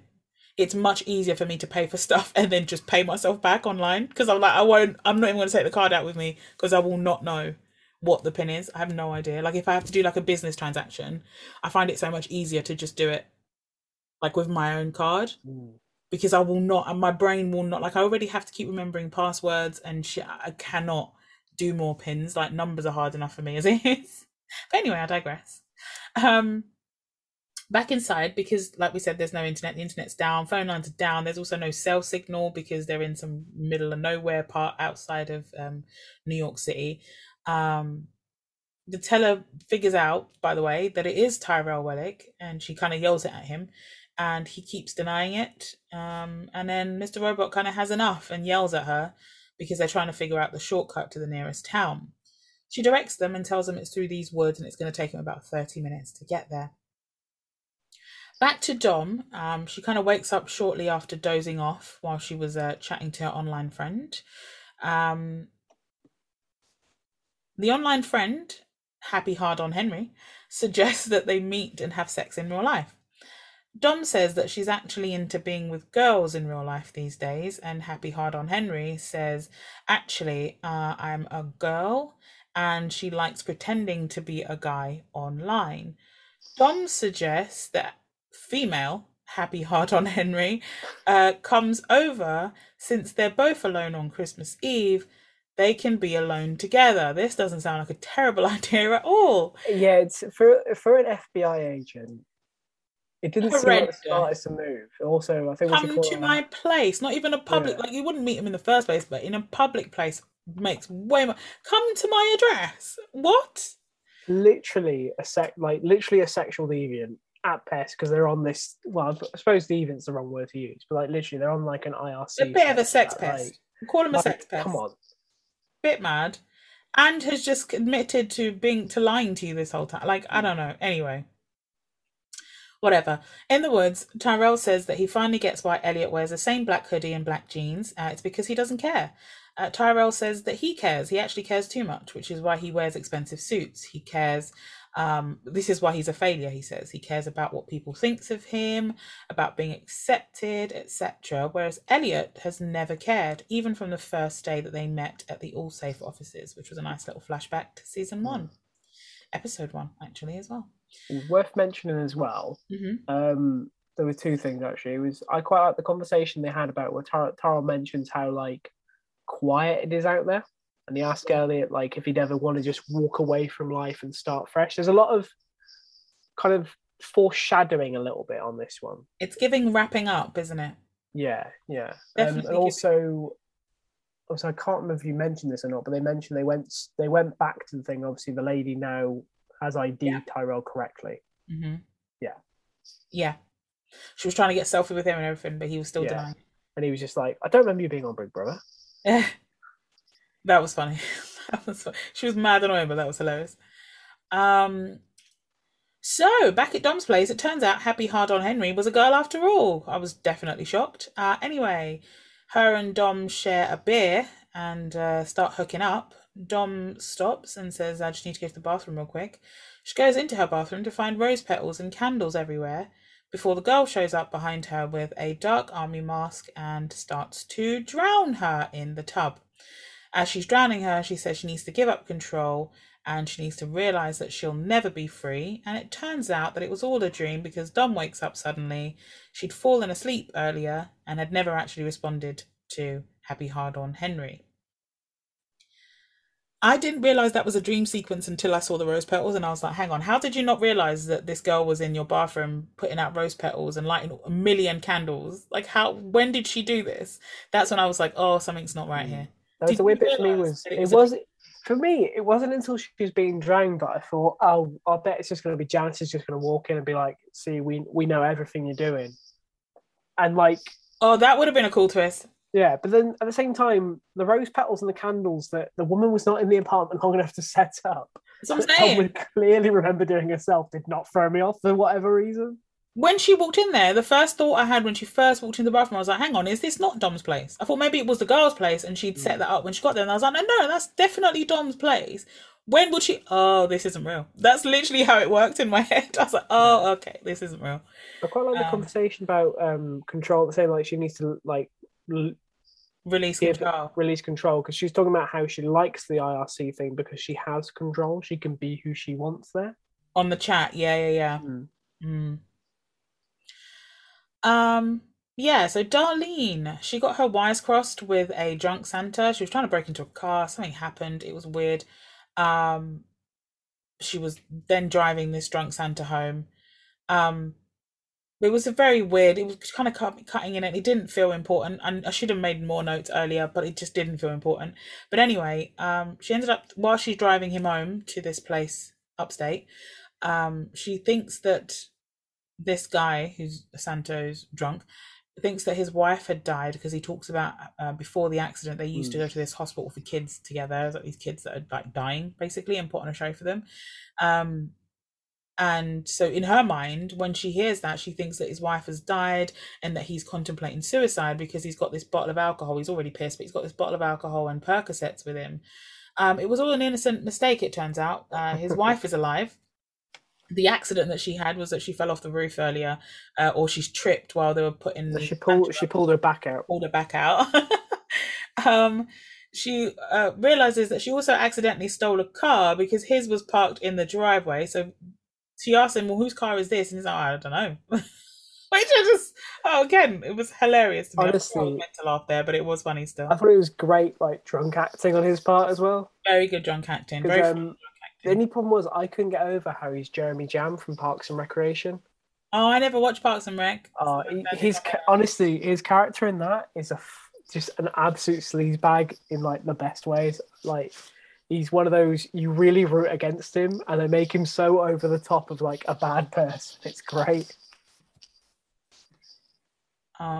So Darlene basically has this realization at the door that she made all of these, really like pessimistic, negative assumptions because she's really the one going through it. It's kind of a sad realization watching that, to be honest. But yeah.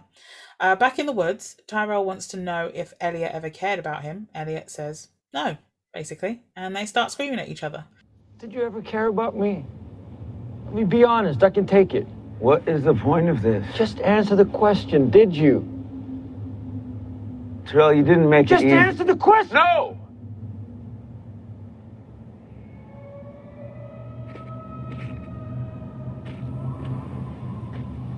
Sound or death? It's just some stupid animal. Let's go. Go without me. What? You're giving up? Yeah. I think so. I can't deal with this shit anymore.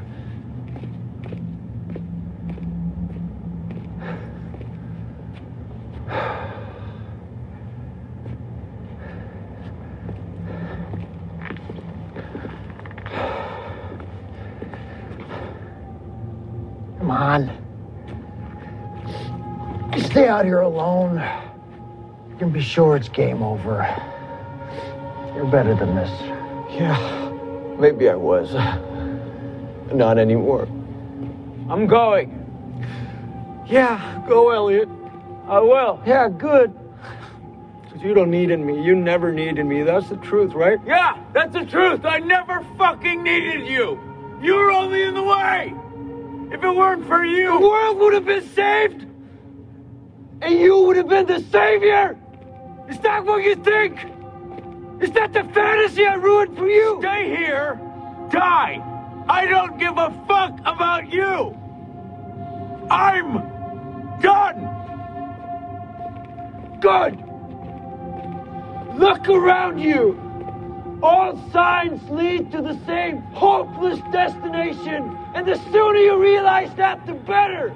But you're so much in your own head that you can't see the truth. That it's over. It was all shot a bit weird because this goes back to what we were talking about with Elliot and Mr. Robot being in different places. Because at one point, Mr. Robot sits next to Tyrell to kind of give him some kind of comforting words, you know, with his role as the pacifying one now. But Elliot has walked down the road a bit and he's yelling at Tyrell, and Tyrell yells back in his direction, but he literally just been speaking to Mr. Robot like not even a few seconds before. Who was next to him on his left-hand side, and he's yelling down the street to his right. That was a bit like, all right, so what? I think I don't know if it, like, I know before we had a scene similar in, I think, the previous episode, or it was a bit where like Darlene and Elliot were having like a confrontation in Elliot's apartment. When Elliot was in the bathroom, and Mr. Robot told, it was last season, I think.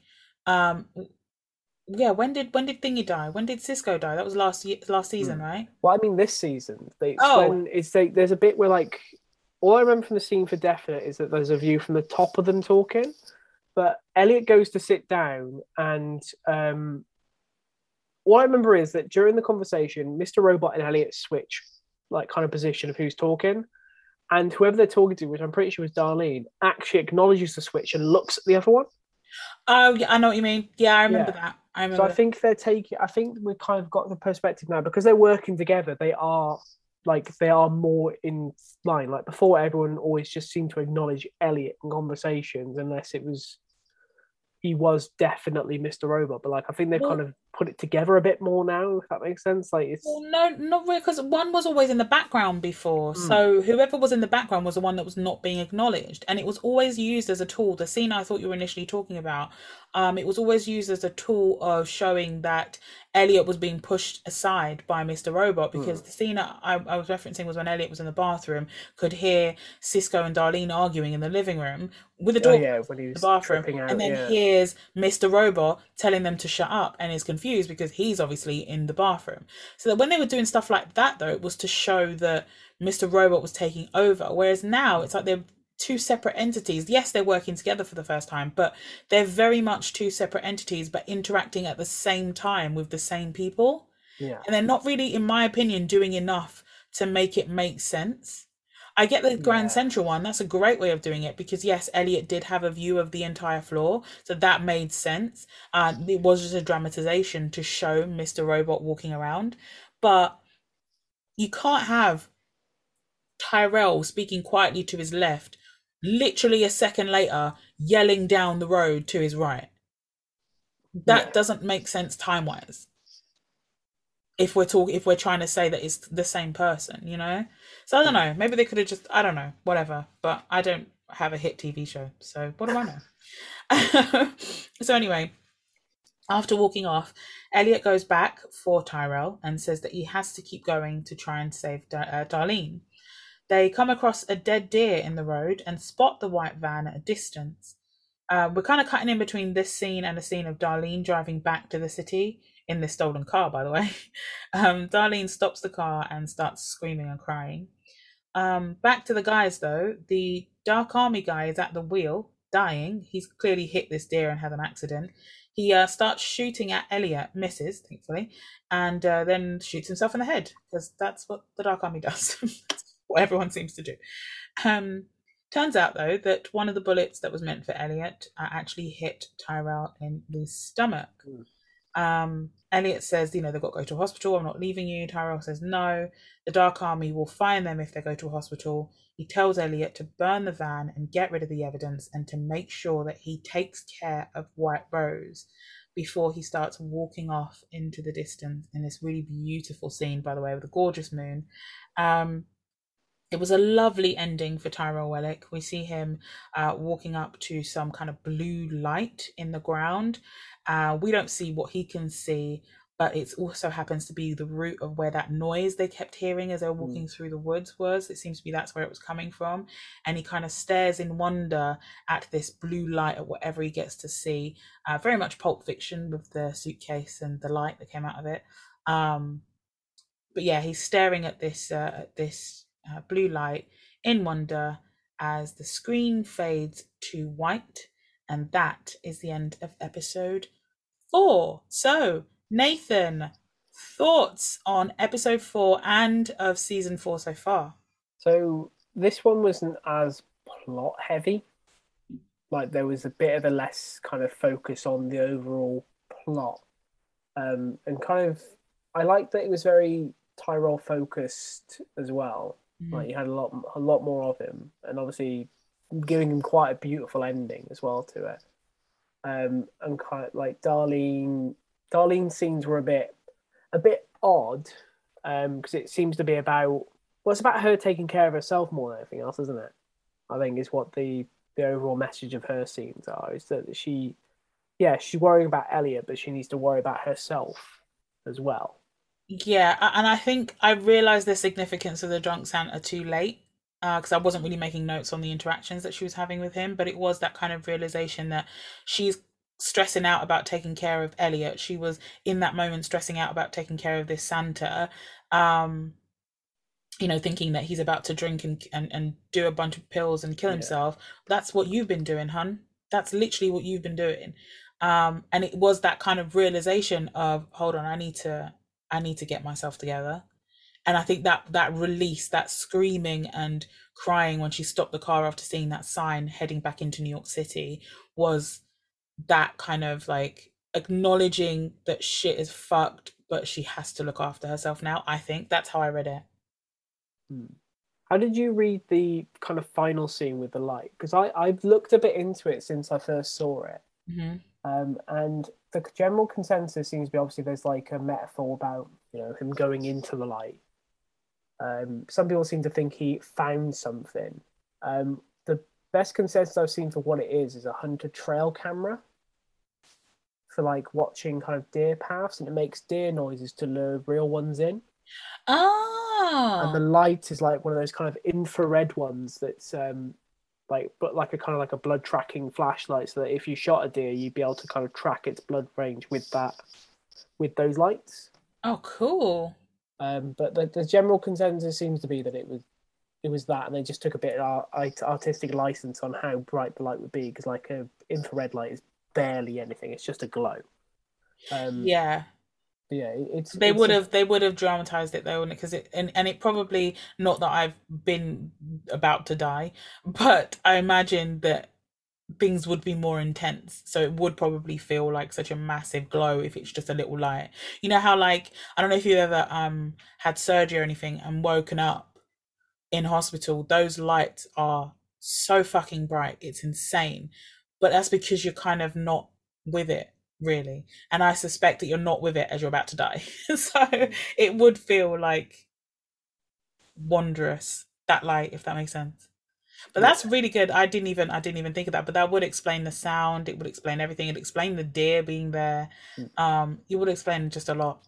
It freaked me out because when I first originally watched through season 4, it was just after we got our puppy, like very late December 2019, and I was working. I think I did with the day we got him. I was starting to start like doing 7 days in a row, and I was living with my mum at the time, so we were taking shifts. One of us sleep on the sofa to watch him all night, and one of us actually sleeping in our own room to get proper night's sleep. And I ended up doing the shift about 3 days in a row, just sleeping on the sofa with a puppy that was keeping me up all night. So I was very sleep deprived watching this, and that deer sound freaks me the fuck out. Oh, really? Like every time I heard it, I was just like, no, I don't like it, because I had to rewind the scene a couple of times because I fell asleep just during that last little bit where Tyrell gets shot. So I had to rewatch it, and like it was the deer sound that woke me up originally, and I had to go back through it and be like, hang on, what the fuck has just happened here? Just my god, it's really impactful though. I like it as an ending for Tyrell. I thought it was lovely. I really thought it was a nice ending. It's quiet. He when you know it's about to happen, it's very heavy-handed foreshadowing, because he has at least 2 conversations about how they're going to die, and mentions like how quiet it is out there and walking away from life and starting fresh. And it's like it's in a way, it's kind of, it could be a metaphor for like he's found something that could be White Rose's machine, which is what a few people thought he'd found, and he's now starting his new loop, or he's starting afresh on a new loop with whatever White Rose machine is doing, you know? Oh yeah, that whole new world type situation. Yeah, I thought it was a lovely ending for him, you know. I thought it was nice, and I thought it is heavy-handed when you know what's happening, but looking back at where he was yelling, you know, wanting Elliot to know whether he ever cared about him, and Elliot was like, no, and then they yell at each other, and then Elliot leaves him, but then comes back for him, and I think actions speak louder than words there. Obviously, he cares about you, and I think him knowing that before he died was lovely. Yeah, I think, you know, I've had an up and down relationship with Tyrell, not gonna lie. Didn't like him for most of the time he was on my screen, but you know, he's just one of these characters where I'm supposed to not like you. So you did what you came to do. You did the right thing in the end, effectively. You've been through a lot. Like, your wife and baby are gone. Like, you've been through it. Like, you've really been through it. And it's like, it was actually really nice to see him get a nice ending, and not just like getting shot in the back of the head by some random Dark Army guy. Do you know what I mean? Like, just, or some shitty situation where he's kidnapped or done, you know, or that heroin overdose thing. I'm glad it wasn't anything like that. I thought it was a nice, fitting ending for him. Yeah, definitely agree with all that, yeah. It's like he's very much been very he's been a very conflicting character, because I like parts of him, then he's, you know, generally just a bit of a dick. Yeah, there is that. But like he essentially gave up everything he's gotten, you know, like with how excited he was for that promotion, or like the CEO position was it CEO or CTO he wanted at the beginning? It was CTO he wanted at the start, wasn't it? At the start, he was going for CTO. His ambitions were CTO. Yeah. And then obviously, I guess CEO is the next step up from that. Yeah. And then he's like, as soon as he's achieved it, he's got to give all of it up, but it's for the cause of stopping White Rose. Well, yeah. I mean, if you think about how he got CTO, I don't think he'd say it was worth it. He was, you could tell, like, as well, he was very disillusioned with it, because he wasn't doing anything. He was just CTO by name. Like, he was being held as a hero. Even if he had real CTO responsibilities, I think by that point he'd been through so much, it wasn't worth it. Like, if it had just been that, you know, one of his dastardly plans against Scott Knowles had worked, then yeah, he would have loved it. But he lost everything for that CTO position. So even if even if it wasn't just by name only, I don't think he'd have been that fussed. It's too much loss at that point. Do you know what I mean? Like, the Dark Army had literally taken everything from him. In that view, do you know what I mean? Like, he'd been kidnapped, he'd been all of this shit, like he was kept away, he comes back, he doesn't realise that his wife is dead for ages, then like he has this whole plan of how they're going to go away together with the baby, and they're going to escape everything, and just to get hit with the reality that that's not happening. Your wife's dead, your kid's in some random foster care system. It's pretty shitty the way you got that CTO. Foster care system back in like Sweden as well, I think he said. Like, not even in the US. Not even in the US. That child is the farthest away from it could possibly be. So yeah, it was a nice ending for Tyrell. I'm looking forward to see what they do with the rest of the season. So this is part 1, guys, if you're listening. So we are going to do this in 3 parts. So we've talked about episodes 1 to 4 now. There are 13 episodes in total. So we are going to talk about 5 episodes next week for part 2. And then the week after that, we're going to talk about the final 4 episodes of the final season of Mr. Robot. So before we wrap this up, Nathan, is there anything you would like to promote or let the listeners know about? It would just be the usual stuff, just my Twitter, Nathers Jones, my Instagram for my graphic design, Nayfunk, Nayfunk. Just have a look on there. If you want me to design something for you, just let me know. Yeah, and as usual, that's all going to be in the description box as well. So please check there if you need spellings or whatever. For me, it's always the usual, the same stuff. At Linda Rishapoopy on Twitter, at Podamercy on Twitter and Instagram.